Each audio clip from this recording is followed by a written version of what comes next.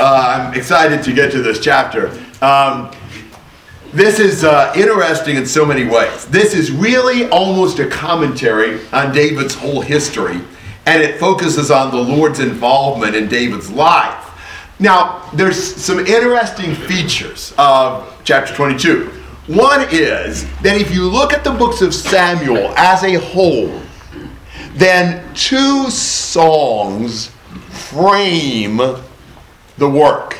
Hannah's song in 1 Samuel 2 and this song in 2 Samuel 22. And they're connected.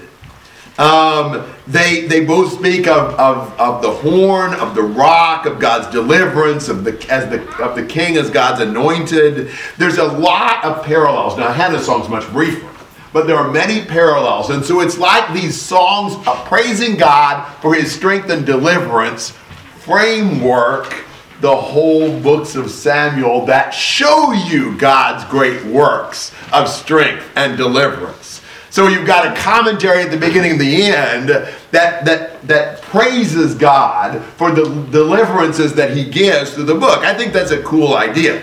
Another thing that is interesting about this is that this is virtually word for word identical to Psalm 18, which was a Psalm of David. So this particular psalm is not only in this historical book dealing with David, but it's also one of the separate psalms. It interestingly is a psalm with a heading, and we were not sure if the headings were actually in the original and therefore inspired by God. But the heading of Psalm 18 is in the text of 2 Samuel 22, showing at least this heading is inspired by God. I suspect the headings were original, partially because of the heading of Psalm 18 being in the text in 2 Samuel 22. This is the longest parallel passage in the Old Testament where they're virtually identical. There are some other briefer passages that are almost identical, but this is the longest passage that's almost identical in the Old Testament, because this is a long psalm, and you can read Psalm 18. It's virtually the same thing. So I just wanted to say those things by way of introducing chapter 22. Do you have some questions, comments about the introduction? Jacob. It's just cool to read this and thinking about this as we're looking through it, because we've been building up in 2 Samuel, like David's reign and everything he's been doing in his life, and it's built up to this point, and in this point, I mean, he kind of lays everything out that God's done for him and where he's seen God in his life. So it's just kind of cool to think back through what we've studied the past couple days and see where this psalm fits into David's life. Yes, exactly. Yeah, once you've seen David's life, you see so much more meaning in what he's saying here. And that's a good thing to do. We really need to reflect on why David would say what he says in this psalm. Yes? I'm sorry, I'm backtracking. That's okay. Back in 21, at the end of it, in verse 22, it says, these four were born to the giant in Gath. So it's numbering 4, and then there were 4 people killed in that whole section. Yes. Is it possible that the Goliath mentioned is not his son, just named after him? It is possible. Okay. Yeah, that would be a possibility. Okay. Yeah, interesting idea. Eric? It's kind of cool when you think about David's life, and in the books of 1 and 2 Samuel, you see his life from the outside perspective, but then in the Psalms, you see it from the inside perspective. And you get to see what was going on in his mind during the things that we've just been studying. Yeah, great way to look at that. You know, what does a man think, feel, express when he goes through the kind of deliverances that God gives to David? Yeah, that's a good way to think about it. Good thoughts. Other comments? Cameron. Do we have any idea when it was written? Like what point in his life? You know, I think we do, in the sense of verse 1. David spoke the words of this song to the Lord in the day that the Lord delivered him from the hand of all his enemies and from the hand of Saul. Now, just exactly what all his enemies include, along with the hand of Saul, I don't know. This is at least after he's been delivered from Saul. And since it mentions all his enemies, I wonder if this isn't a reflection more closer to the end of his life, as he's experienced, the kinds of deliverances we've seen throughout the book. So at least post-Saul. Other comments? All right, 1 to 4. And David spoke the words of the songs of the Lord, and the day the Lord delivered him from the hand of all his enemies, from the hand of Saul. He said, "The Lord is my rock, and my fortress, and my deliverer. My God, my rock in whom I take refuge. My shield and the horn of my salvation, my stronghold and my refuge. My Savior, you save me from violence. I call upon the Lord, who is worthy to be praised, and I am saved from all my enemies." So, how does David look at God? A stronghold, a fortress. Yeah. He's got so much to say about God. He's really just setting forth all that God means to him. And it's so encouraging. The Lord is my rock. To say he's my rock means he's what? Foundation. Immovable. Immovable. What else? Permanent. Permanent. Anchor. Anchor. Strong. Unchangeable. Faithful. Dependable. He's his rock. He's his fortress. What is that saying? Shelter. Shelter. Protection. Protection. Security. You know, he says he's my deliverer. He's my God, my rock in whom I take refuge, my shield. So he defends him and protects him. The horn of my salvation. Horn of my salvation?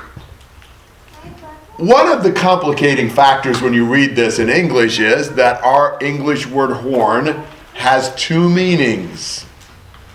But the original language word horn only had one. What kind of a horn are we thinking about here?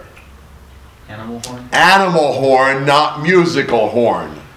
In the original, that's clear. In English, it's ambiguous because we have two definitions for the same word. We're talking about an animal horn. So think about the horn on a bull or something like that. He's the horn of my salvation. What does that mean? He goes before me. The strength. He's my strong salvation. The horn on an animal is what he used to fight with. It was his strength. And so the Bible will speak about exalting the horn, that's increasing the strength, cutting off the horn, that's to defeat the person or the nation or whatever. And so the horn represents the strength. He's my strong salvation. He's my stronghold, my refuge, my Savior. What word do you keep seeing repeated in this? My. You know, there is this personal connection between David and the Lord. He's my rock, my fortress, my stronghold, my salvation. And you see that closeness. He's sufficient to meet every emergency, to answer every need. All of the resources that we could ever want are in the Lord. And so what does David do in verse 4? He calls on the Lord, and what does the Lord do? Saves him. David knew who to turn to when he was in distress. He does not say, I called to my mighty men, and they delivered me. Now, God sometimes delivered through mighty men, but David saw the answers coming from the Lord. God is everything to David, and he should be to us. We need to constantly see the Lord as his strength. Psalm 59:16, but as for me, I shall sing of your strength. Yes, I shall sing joyfully of your loving kindness in the morning, for you have been my stronghold, a refuge in the day of my distress. Think about the day of your distress. What are some of the days of your distress? What are some of the distresses in your life? You know, and there's all kinds of things that are distressful depending on your life and your situation. Now, how does the Lord deal with that? In the day of his distress, he calls to God, and God delivers. What do you do in the day of your distress? Think about all David faced. Think about Saul from 1 Samuel. And many of you know those stories. You know the harrowing experiences. You know the escaping by the skin of his teeth kind of situations. Not really, because God was with him, but it looked that way. You think about all the things David has faced throughout this 2 Samuel, especially all the things with Absalom and so forth. And you see how God is sufficient in every situation. You know, we need to turn to the Lord in our distresses. Comments and questions to this point? Yes, Jason. Well, God will allow us to go through those days of distress, meaning it may get pretty hairy for us. I mean, you think of the language here that he's using. For the waves of death encompass me, the torrent of destruction. And so we've got to have faith that though we are going through those times, God, when we call upon the Lord, He will deliver us. But it may get pretty rocky. This reminds me of Jonah and in some of the language he used and what he was going through. So what does the Lord do? Does He keep us away from anything that could be distressing? No.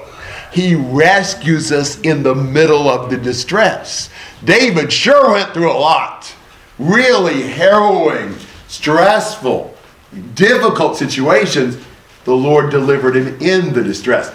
Shadrach, Meshach, and Abednego. Did God keep them out of the furnace? God was with them in the furnace. That's what He's saying. Yes? Kind of going back, excuse me, to the horns. The first thing I thought of, and this might be totally off, was the altars in the cities of refuge. Yes. We see later Joab going and holding onto the horn, and I wonder if it's saying, God, is my protector. I'm holding on to that horn of protection from sin, and I wonder if that's a connection. Yeah, I think so. I mean, I think the horn of the altar represents the strength of the altar, and that's really the Lord. So yeah, I think there is a connection. Penny. Something that I have realized about myself and my relationship with God, that I think for most of my life as a Christian, when I would pray to God, I would use more of a we love you, I know that you love us. It was never really I and me. And when I started doing that, it was very hard for me. I knew that God loved me, and I knew that He loved everybody else, but to actually make that personal, I found it very hard to do, and I knew that was wrong. And as I've worked on that, my relationship with Him has changed greatly. It has become much more personal. It's a really good comment, because that is, I think, a common thing for us not even to speak to the Lord very personally. You know, if we keep it in the we, then it's not as direct. But look at what David does. Look at the personal relationship he has with God. Good comment. Other thoughts? Chuck. David deserves credit. It's really easy, especially delivering from God, but through the mighty man. And it's really easy to get distracted and see. And so David's acknowledgement that it was from God is impressive. And it's easy for us to see, maybe not deliverance in the same sense that David had it, but when good things happen to us, to see the source as being whatever it was here on earth and not seeing God. And that, I don't know, it's really easy to get distracted that way. And I just appreciate the way David's acknowledgement of God in his deliverance. Amen. Yeah, great point. Logan. I think it's encouraging to see a prayer that's less like a grocery list and more like a love letter, and showing some sort of personal attachment to them. Good point. Yes, we don't want to just give God our list of requests. We want to, speak to Him more personally and directly. Look at the situation here. This is an amazing depiction of what David went through in verse 5. For the waves of death encompassed me. The torrents of destruction overwhelmed me. The cords of Sheol surrounded me. The snares of death confronted me. In my distress, I called upon the Lord. Yes, I cried to my God. And from His temple He heard my voice, and my cry for help came into His ears. How does David see himself?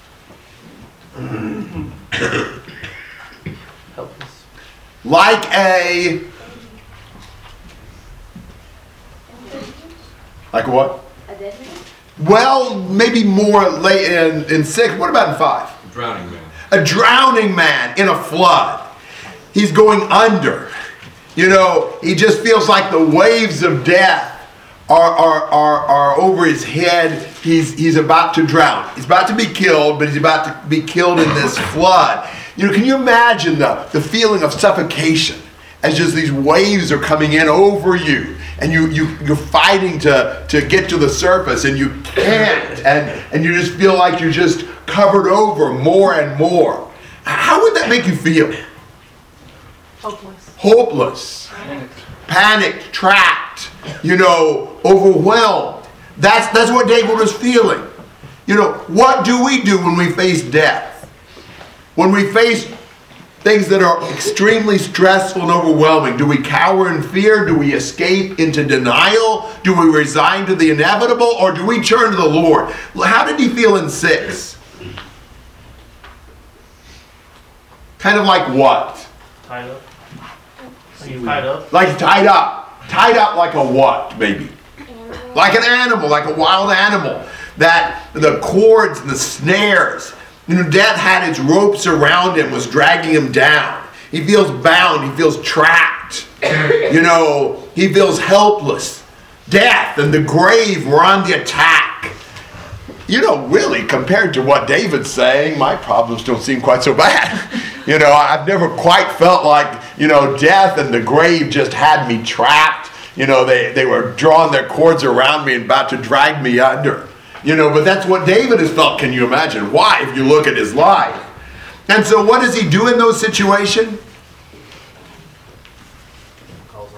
Calls on God. No, he cries. You know, he cries. You know, he intensely cries. And think about it. There's never a bad time to pray. And we always need to turn to the Lord. No distress ought to ever keep us from asking for the Lord's help and intervention. And what happened when David cried to the Lord? God heard him. Where did his cry go to? Temple. To the temple and into God's ears. I mean, he's saying that as strong as you can say it. His cry didn't just reach God's presence. It went into his ears. God heard him, and he makes that as strong as he can make it. That's the example. That's a pattern for us. When we are overwhelmed, when we are trapped, when we are going under, when we're hopeless and in despair, we cry to God, and our cry will go into his ears. That's really powerful. Comments and thoughts?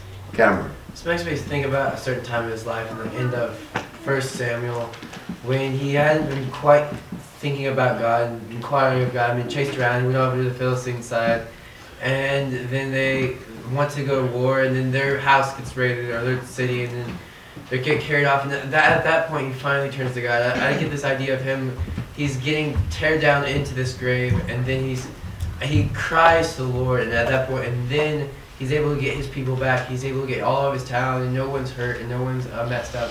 I think could that be a time where this might be talking about? Maybe so. Yeah, that would be a good time to talk about Kelly. David's just a great example for us in many ways, obviously. But you think about what he said back in chapter 7 and verse 8 about he took David from pasturing the flock. You wonder if David ever, during some of this time, not when he was sinning, but when he was doing what God gave him to do, if he ever thought, I just wish I could be a shepherd again. And you know, when you think about what he's gone through in serving God and being what God intended him to be, it's a great example for us to say, well, there may be things we'd rather do, but that we need to do in the kingdom of heaven. It may be easier just to be with the sheep in that field, but better to be in God's service. Amen. Jacob. I think it's really amazing that God hears David. I mean, it says he's in his temple where people are probably praising him. We know from Revelation in the throne scene, angels are praising God like all the time. And I think it's just so amazing that he hears David's cry for help. And he's willing to listen and hears our cry for help, even amidst all these other angels praising him and glorifying him. We don't maybe value the privilege of praying or think about it, what it means, You know, I find myself, when there's a lot going on, paying less attention to certain people and what they say, because I've just got so much other things cluttering my mind, I can't even hardly listen. You think about all that's going on, all that God's in control of. You think about the angels in chorus praising him, and the Lord listening to the cry of a half-drowned man. Ethan. I don't know if this is always or not, but is this a time in David's life when he's slipped from, his focus has slipped from being set on God, or is this just one of these times when he's being pursued by his enemies, it all seems lost, but he's still looking to I God? think more the latter, because of some things he will say later on. But really, maybe it doesn't matter too much. Like when he's slipping and being pulled down, like is that a time when I think still he's going trusting to in the talk Lord? about how he's righteous and faithful to God. So it may be a time when, you know, he's being pursued through no fault of his own. Other thoughts? Well, what does God do? 8-16. And the earth shook and trembled. The foundations of heaven quaked and were shaken, because he was angry. Smoke went up from his nostrils, and devouring fire from his mouth. Coals were kindled by it. He bowed the heavens also, and came down, with darkness under his feet. Then he rode up a cherub, and flew, and he was seen upon the wings of the wind. He made darkness canopies around him, dark waters and thick clouds of the sky. And the brightness before him, coals of fire were kindled. The Lord thundered from heaven, the Most High uttered his voice. He sent out arrows and scattered them. Lightning bolts and he vanquished them. And the channels of the sea were seen. The foundations of the world were uncovered. At the rebuke of the Lord, the blast of the breath of his nostrils. So David was praying for God to hear his voice, and behold, an earthquake. You know, wow. Then, you know, my cry for help came into his ears. Then the earth shook and quaked. The foundations of heaven were trembling and were shaken because he was angry. You know, God shakes up even the stability of the creation because a faithful follower of his has been unjustly assaulted. What an amazing thing.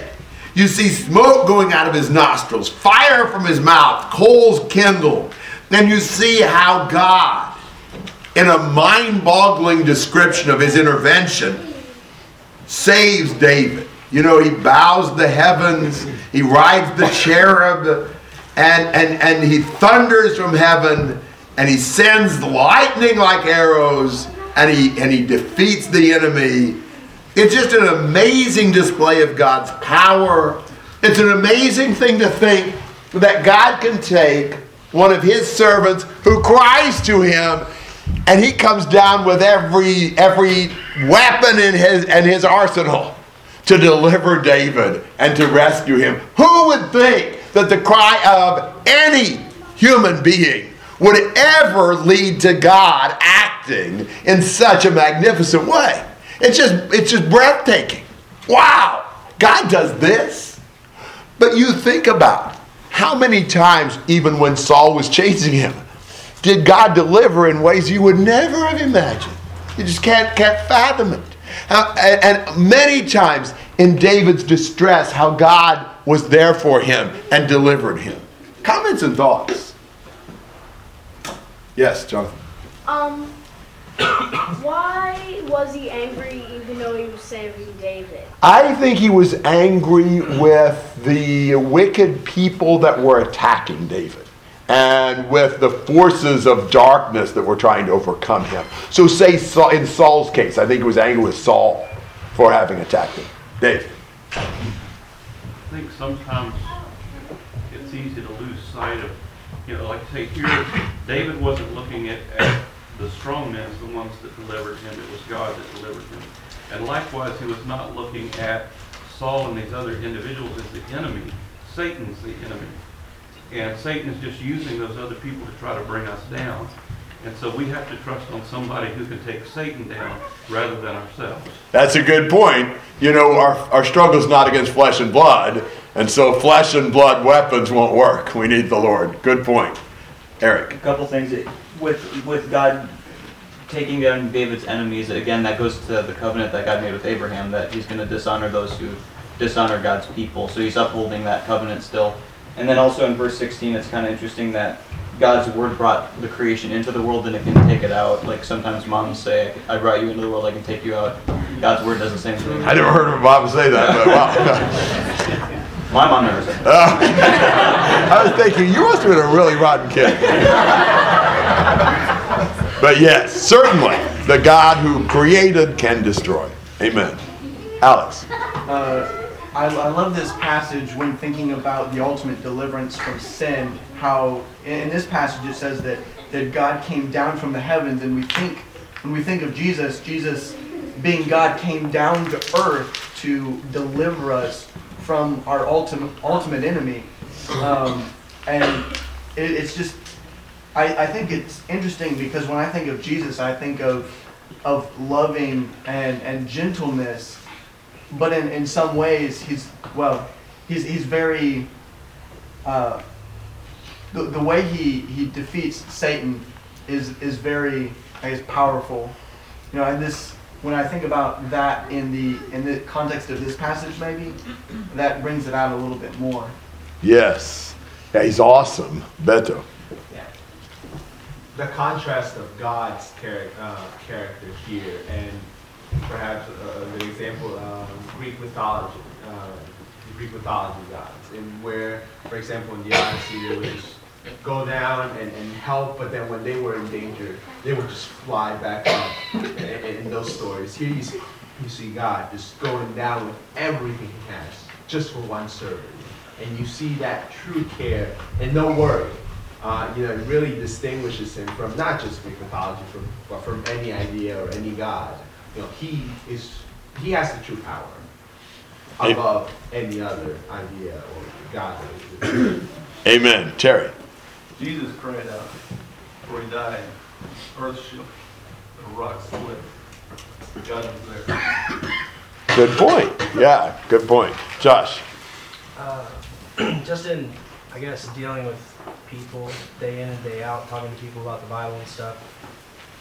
This is a passage I find really helpful to explain when people say that God, their perception of God is impersonal, that he's just kind of lets things happen, he's kind of aloof, and this is just a really good passage to help people see who God really is in his nature and how involved he is with his faithful, and really how he reacts personally when his faithful are unjustly treated. I think this can really help people see God for who he is. It demonstrates his righteousness, his care. And I think this is the God we really need to focus on. This is a good passage for that, to encourage us and to teach other people with. Amen. Dan. I think a lot of times we're like the Babylonians in Habakkuk.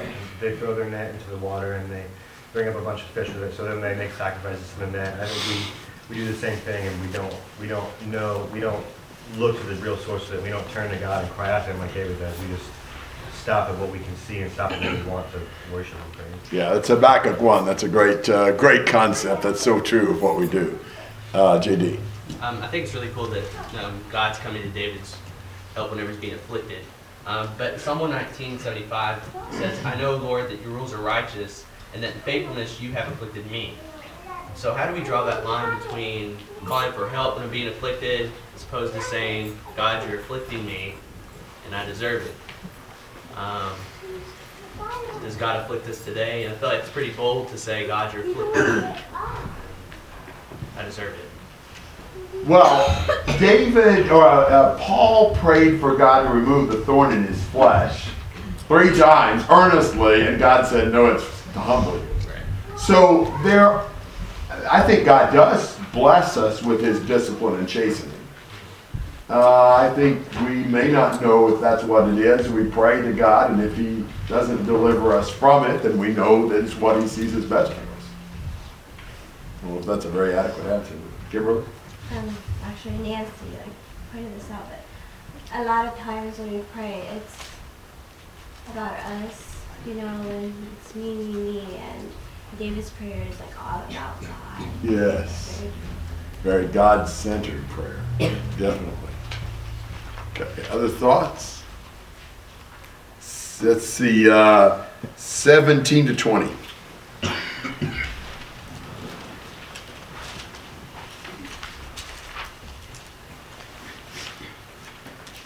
He sent from above.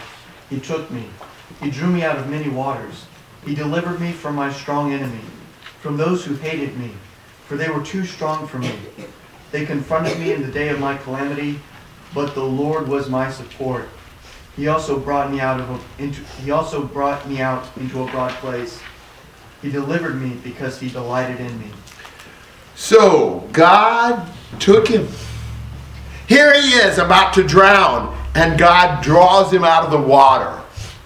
You know what name means to be drawn out of the water? Moses, yeah. David's another Moses, drawn from the water. All of this dramatic display of God's power for one man. You know, and God draws him out and he puts him on a broad place. He'd been in a tight situation and God gives him liberty and freedom and stability in these shaky circumstances. Now he can breathe freely. He's not hemmed in anymore. And all because God delivered him from his strong enemy.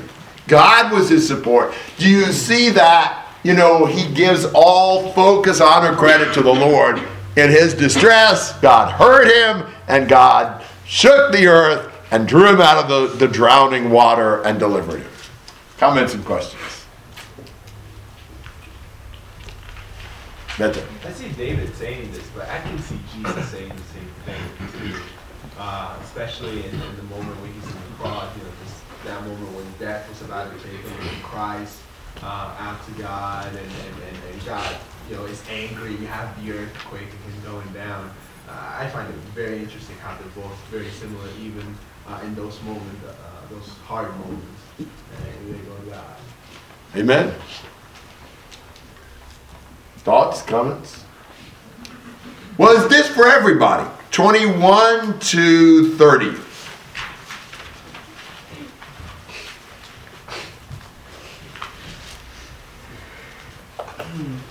For I have kept the way of the Lord, and have not wickedly departed from my God. For all his ordinances... Start 21. Oh, I'm sorry. I was actually reading in Psalm 18. Yeah, it's off by one verse. Yeah, okay. I'm sorry. Starting in 21. The Lord has rewarded me according to my righteousness, according to the cleanness of my hands. He has encompassed me. For I have kept the way of the Lord, and have not acted wickedly against my God. For all his ordinances were before me, and as for his statutes, I did not depart from them. I was also blameless toward him, and I kept myself from my iniquity. Therefore the Lord has recompensed me according to my righteousness, according to my cleanness before his eyes. With the kindness you show yourself kind, with the blameless you show yourself blameless. With the pure you show yourself pure, and with the perverted you show yourself astute. You have saved an afflicted people, but your eyes are on the haughty whom you abase. For you are my lamp, O Lord, and the Lord illumines my darkness. For by you I can run upon a troop. By my God I can leap over a wall. David makes it clear here why the Lord is willing to deliver him. And why is that? Because he was righteous. Because he was righteous. Now, I believe that David wants other people to be able to use his experience as a guide to them receiving deliverance from God in their own lives, and they need to know that if David had been a wicked man, this psalm would never have been written. Because God would not have delivered David if he had been a man who had been bent on rebellion against God. God was willing to rescue David because David was a man who had good character. You know, he doesn't want people who've lived unfaithfully, who've been rebellious against God, to derive some sort of unwarranted comfort from a passage like this. We have to take into account that not everyone gets delivered. You know, we say all things work together to the good of those who love the Lord, but sometimes we say to those who love the Lord really softly. And we try to almost leave the impression everything works together for the good of everybody. No, that's not true. It's for those who love the Lord. God blesses and delivers those who are faithful to him. David's kept the ways of the Lord, verse 22. He's not acted wickedly. I love verse 23. All his ordinances were before me. As for his statutes, I did not depart from them. He's very submissive to what God says. He lets God's laws regulate his life. And that's the way it is. That's why God bless him. The Lord has recompensed me according to my righteousness, verse 25, according to my cleanness before his eyes. Because with God you reap what you sow. God treats people according to their character. With the kind you show yourself kind. With the blameless you show yourself blameless. With the pure you show yourself pure. With the perverted you show yourself astute. Depending on what our character is like, God determines how he's going to respond to our cries. So this psalm should only be used by those who are living according to God's will. Thoughts and comments about that idea? Eric. How could David say what he says in verse 23, considering his sin with Bathsheba? I know that there's some debate about this, if it was written before that or after. I mean, because it's true that there's a lot of times we've been reading that he did not keep all of God's rules. They were not all before him. Could David have written this after his sin with Bathsheba? Yes. Well, how so? Yes, Mike. I think that he had a proper concept and understanding of what forgiveness is. That he had seen what sin he had done and didn't mourn over it to the extent that he was just groveling in his sin, but he understood perhaps that he was able to have a good relationship with God. Yeah, I think that's the case. I think he's saying that he is living a righteous life, not that he's never sinned. I mean, before or after Bathsheba? Before Bathsheba, think about the incident with the ark, how he tried to move it the wrong way. Before that, think about, as was mentioned, all that big mess with once trying, the other time accomplishing, defecting to the Philistines, and lying and getting the priest killed at Nob, in one case, and another case keeping up a double life for almost a year and a half in Ziklag. Was David always letter perfect in serving God? Absolutely not. Was he a righteous man when he writes this psalm? Yes, by God's grace and forgiveness, and by his determination at that moment to serve God, he could be considered a righteous man. Righteous can be used in the strict sense. Strictly speaking, based upon everything David's done, he wasn't righteous. But based on God's forgiveness and the determination of his heart, he was righteous. Jason. I mean, we are to have the faith of Abraham, yet you can look at specific instances in Abraham's life where he did not have the faith, but overall, he was a man of great faith. Amen. Great illustration. Alec. You look in verse 24, and he talks about, I was also blameless before him. He wasn't saying I was perfect. Just, it says here, blameless is just another way you can talk about a person who's sound, wholesome, and has integrity. And it's what he's talking about in this whole passage is that, it's not that he's perfect and he's putting himself up. It's just that he's saying that, I made things right before the Lord. In the end of my days, I've asked for forgiveness, and I've done what, everybody's not perfect, but I've done what everybody should do and try to make things right. Yes, excellent point. Todd. I really appreciate his sentiment in verses 26 and 27, where he talks about the character of God, and he balances it beautifully between his justice and his mercy, something we don't do today very well. And his response to both those, having both those character aspects in view in verse 28 is, you save a humble people. So the response to this is humility. I like that. Yeah, absolutely. God is always looking out for the afflicted and the needy. Seth. If blameless meant perfect, then no one would ever be qualified to be an elder. Right. Good point. And evidently Peter was, and remember some of the boners he pulled. Certainly. Yeah. And you think about it, Zechariah and Elizabeth were blameless, and Job. And it's not that they were sinlessly perfect, but we're saying that David was a man of integrity, a man who was seeking the Lord, seeking to serve the Lord. And therefore God was everything to him. I love what he says in verse 29, you're my lamp. You light the darkness. God is like the endless supply of batteries that keeps the flashlight lit. You know, and I love verse 30. For by you I can run upon a troop. By my God I can leap over a wall. There's no barrier that God cannot overcome. God will give us the energy and the courage to move forward against what seems like insurmountable odds. You see how much God has strengthened David, how much he transforms his life, how he gives him just, mounts up with wings like eagles, as Isaiah 40 says. God has done so much for David. Much more than just even delivering him. God has strengthened him and God has given him great victories. Comments?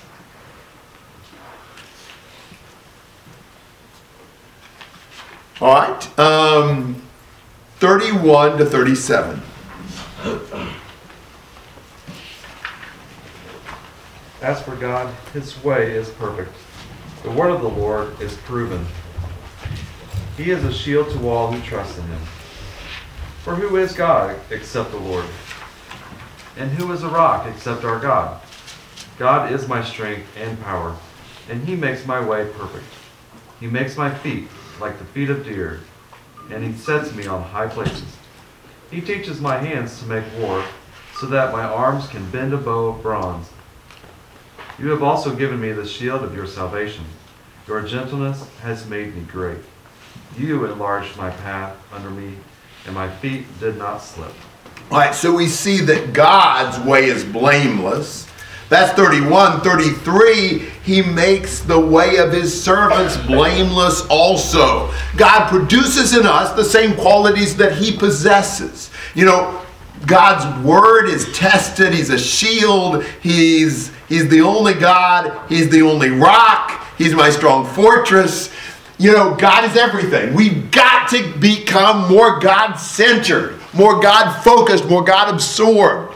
I think it's amazing how much of our life is spent without even thinking about the Lord. It's amazing how much of our conversations are spent without even speaking about the Lord, even to each other. Even to each other in the church building, if that matters. Wow. David was a man who God was just so much a part of every aspect of his life. Not like David was not somebody. He was the king of Israel and the most successful one, I guess, in many ways they ever had. But David was a man who couldn't stop talking about the Lord and thinking about the Lord and seeing the Lord as his life. He saw God as the one who equipped him for battle. He says he trains my hands for battle in verse 35, so that my arms can bend a bow of bronze. He's given him the shield of salvation. He gives him strength and good footing. In the spiritual battles that we face, God is the one who's trained us. He's the one who supplied the weapons. He is the one who gives the victories. We should never fight the battles that we face without constantly seeking the Lord and relying on him. Just see, God is everything. Has David ever fought? Yeah, he really did. And who is the one who gave him the victory? The Lord is. Comments and questions? Logan. This is a psalm that's about deliverance of David, which is a subject that you would think that David writing it, that he'd be talking about himself. And I feel like if we were praying this sort of prayer, that we might. But you have 3 verses towards the beginning that are talking about the troubles that he had. And at this point, we've practically forgotten that this was ever about David's trouble because he's just talking about the Lord so much. And it just really brings to mind that even in something that is regarding himself, he's way more focused on the Lord than even he is on himself. And I think we need to emulate that a lot more. Even when we're praying for things for ourselves, be thinking a lot more about God than we are about us. Great point. Amen. Other thoughts? Cameron. I like the word of verse 35. He trains. Sometimes we want God just make us able to do things. We want, oh Lord, help me with this, and then you just be able to do it. But training takes time. It takes hard work. And And God does that, and He doesn't just make us able to do something. He throws trials at us. He throws different things, build us up. And sometimes we think, well, I don't want to have that trial. I don't want to have that, but I want this result. We can't get the result without having the training that comes with it. Can't be a good ball player without all the drills and the practices. Yeah. Other thoughts? Kitty. You said we really need to be talking about God, and we will only know God if we're in His Word. And we have to delight in His Word and it be our sustenance. Amen. I find it slightly humorous in verse 32 when it says, "And who is a rock except our God?" when all the other false gods actually were rocks. Never thought about it that way. I like that. Good comment. Other thoughts? All right, 38 to 46.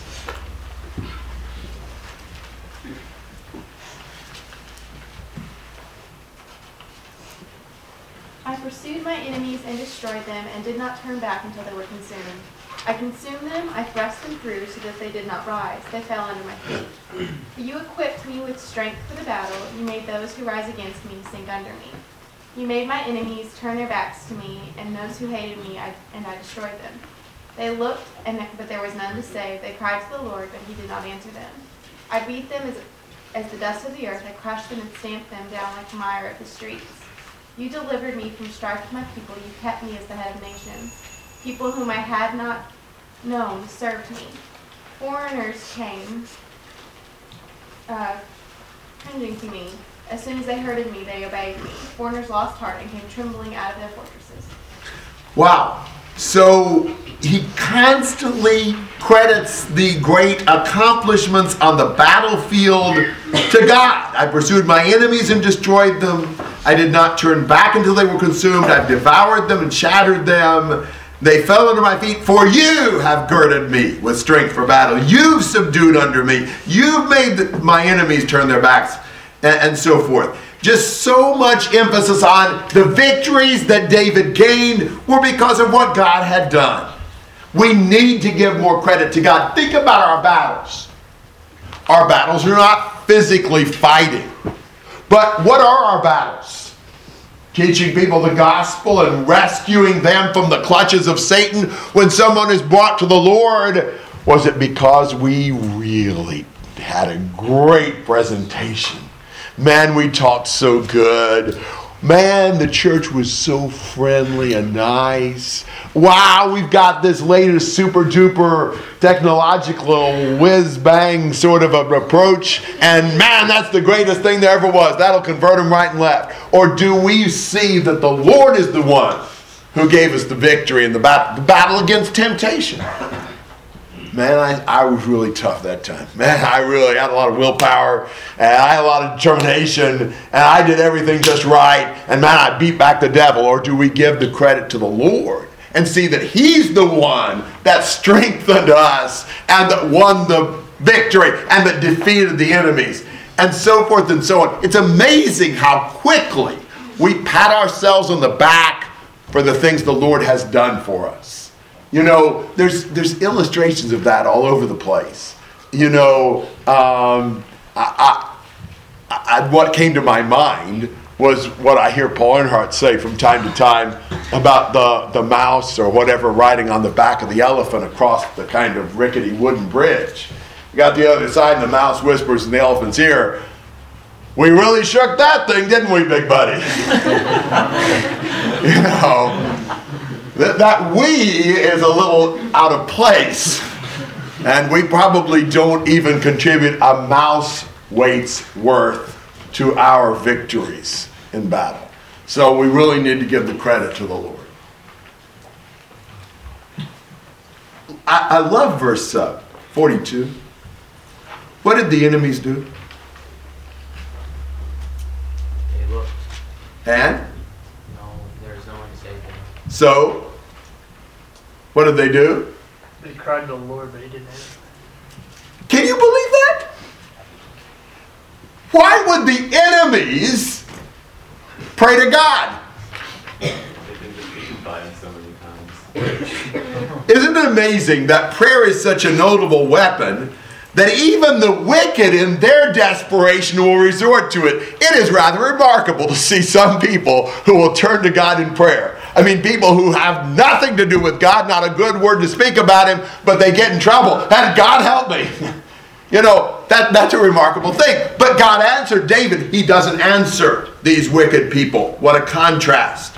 And what an amazing victory. I pulverized them as the dust of the earth, verse 43, crushed, stomped them as the mire of the streets. And you delivered me. You kept me as the head of the nations. Foreigners obey me. Even at the report of his victories, they lose heart and they yield.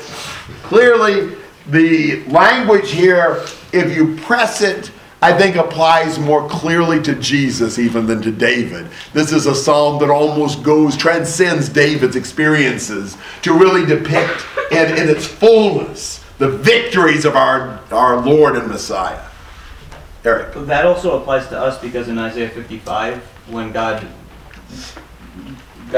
when people listen to him and they come by that which they can get without price or whatever, and in verses 4 and 5, God makes us a leader and commander of the people, and people come to us and bow down to us in the sense that we as people who have been glorified by God, non-Christians come up to us and they see something different about us, and then they come to us, and then we teach them the truth.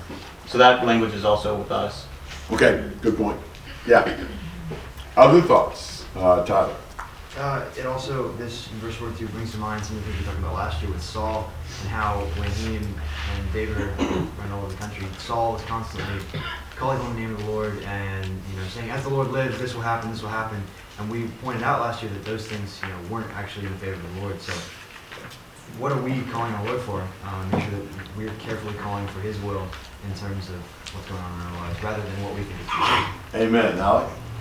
Just going to say, it's interesting in 41, it's talking about he gave me the necks of my enemies. It's kind of like a metaphor. It was a custom back then that the kings would put their feet on the necks of their fallen enemies, showing that they've fully overthrown, they have full control.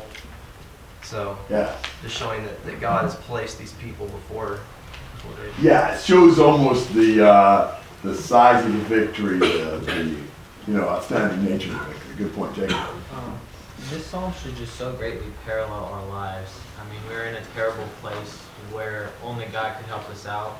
And he gave us power to crush wickedness and to crush the wicked people from around us.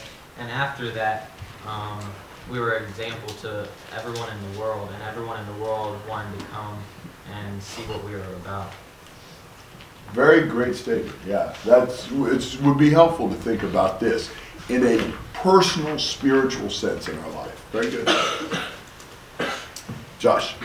I think this psalm might be exactly what Asa remembered the first time he came against the Ethiopians, and he said, "There's none besides you to help in a battle between the powerful and those who have no strength." And then that's what he forgot the second time around.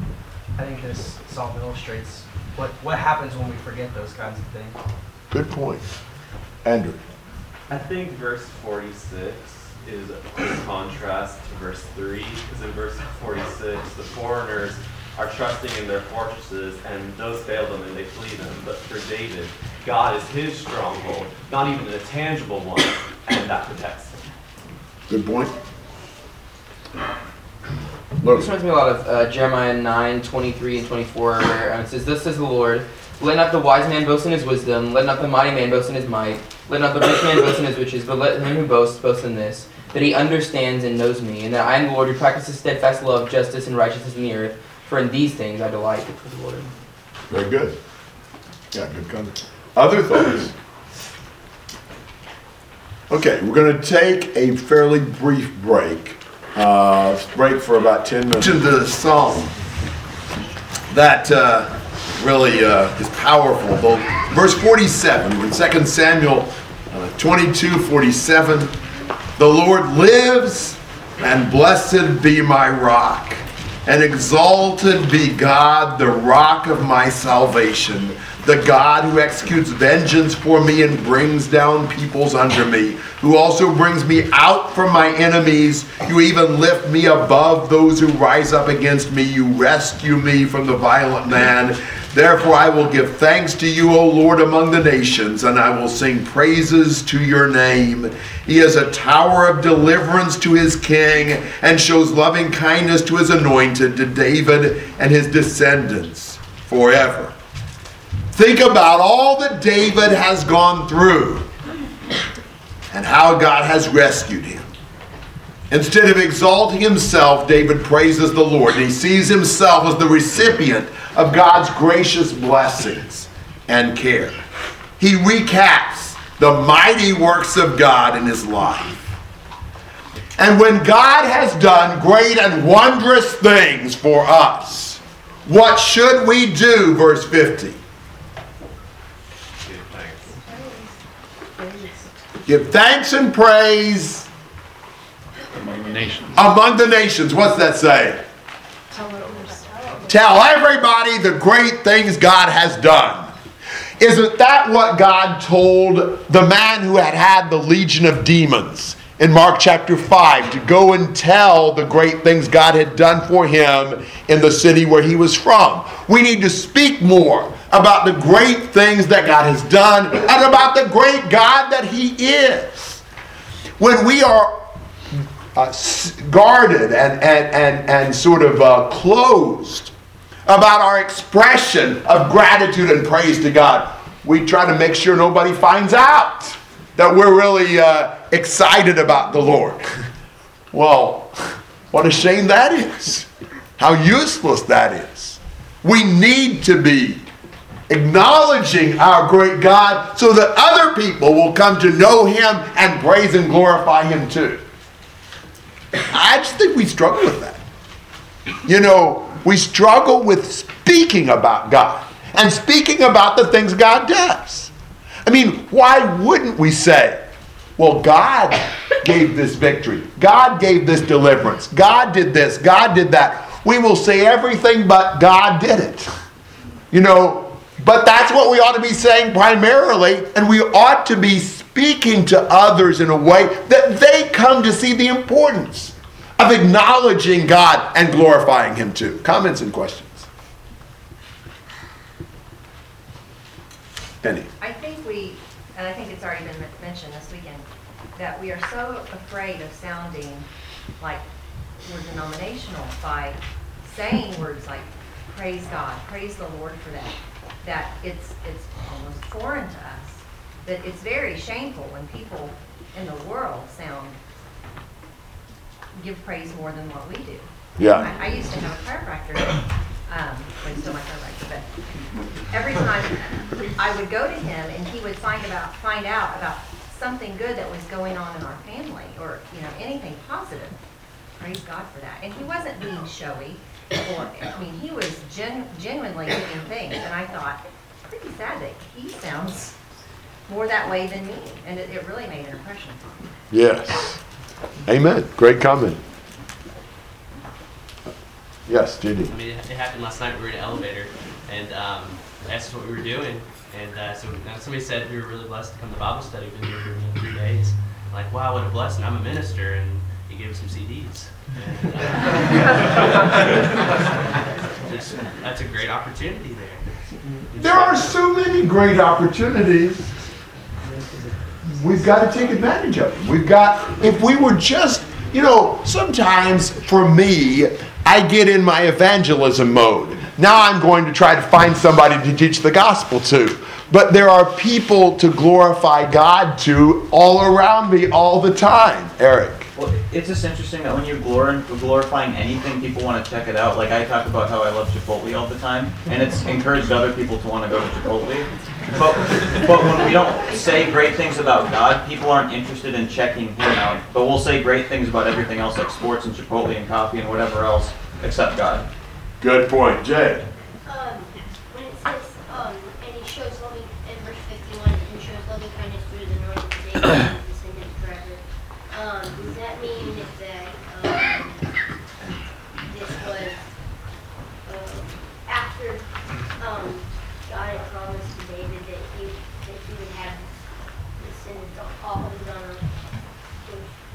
I would think so, because I think that is a reference to that promise that God made. And so that he is thanking and glorifying God for this commitment to bless his descendants forever. So I would think that would be a good indication this is after he made that promise. Yes, good observation. Logan. In regards to what we're saying about, talking about the Lord, being more excited about the Lord, I thought about a lot of times that whenever I'm thinking of, saying something more spiritual or more something, bringing God's name into it, and, I think about it, I think what was said, I think, okay, what could I say to this? Then I notice, but then when I'm talking about other stuff that I really like, I don't really go through that same process. It just kind of comes out. So I wonder if part of the issue with us is maybe that we really aren't as excited as we ought to be. Because if we were as excited as we ought to be, we wouldn't really have to think about it. It would just more come out. Good point. Maybe we aren't really seeing the greatness of God's deliverance. We would usually sing somebody's praises if they'd really done some great thing for us. Do we not see what God has done for us? Yeah, great point. Yeah, Andrew.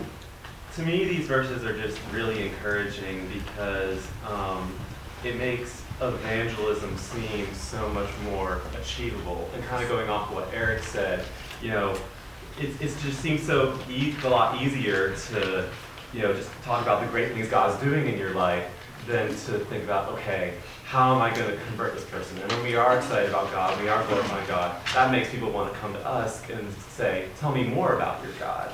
So it's just really encouraging because it makes you think, evangelism may not be as difficult as you might think it is. Yeah, it ought to be a product of our constantly acknowledging and glorifying God in our life and to everybody we talk to. Very good. Josh. I just have a question.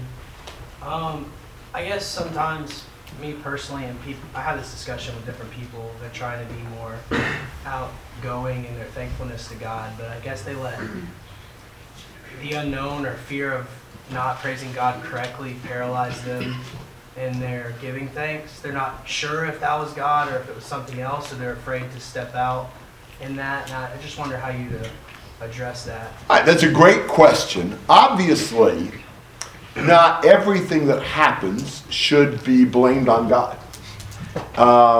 When Saul saw that David was inside the walled city of Keilah in 1 Samuel 23, he said, God has delivered my enemy into my hands, or something to that effect.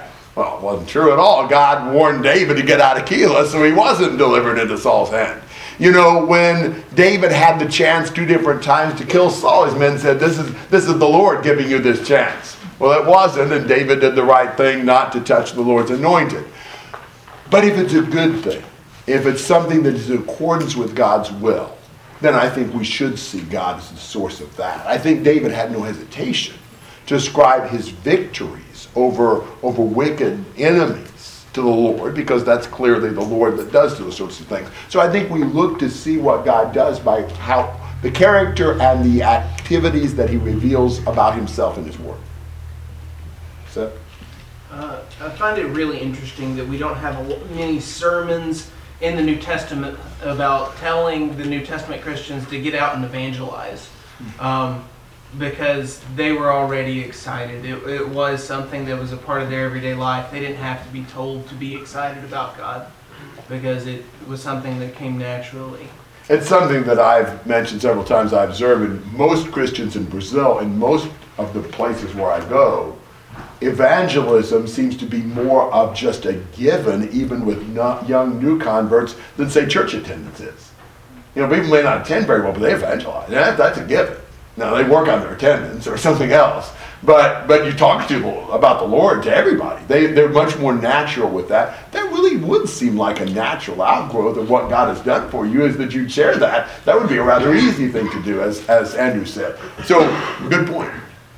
Other thoughts? Yeah. I think verses 47 and 48 kind of reflect or echo Moses' words in Deuteronomy 32. He uses the symbol of the rock a lot all throughout Moses' speech. And he talks about how the people, if they don't follow God, they'll be punished, and if they follow God, they'll be blessed. But the covenant, and I think that's also reflected in this psalm, with David being blessed, reflected in verses 21 to 25. Okay. Yeah, good point. Other thoughts? Dave? Sometimes I think with our lack or unwillingness to acknowledge what God has done for us, is that we're more concerned about people realizing that we're not perfect. You know, we focus more, you know, like our discussion of David earlier, whether or not he had written this psalm before or after he sinned with Bathsheba. You know, what's the greatest thing that God has done for us but to help us to overcome the sin that is in our lives? And he's the one that we look to. Amen. Amen. Eric? Do you have any suggestions on how we can grow in our excitement for God or help other people do the same when we're talking about this kind of stuff? Well, you know, I suspect a lot of things. We just need to see the greatness of God's deliverance and the greatness of what God does, and that requires us to really meditate on Him, you know, feed on His Word, you know, focus on spiritual things and not material things. I mean, it's probably a product of our whole spiritual life. I don't know that there's one technique. Kimberly? I mean, spending time alone with Him is very important in building your relationship, like getting closer to Him, and spending time, you know, reading your Bible and praying along with Him really helps you, you know, get to know Him and get closer to Him to the point that you're able to talk about Him because you know about Him, you know, and you're close to Him. So spending time alone is very important. Good point. Calvin? Yeah, James 4:8, you draw near to God. Yeah, good point. Okay. All right, we've got another psalm, much briefer one now. Would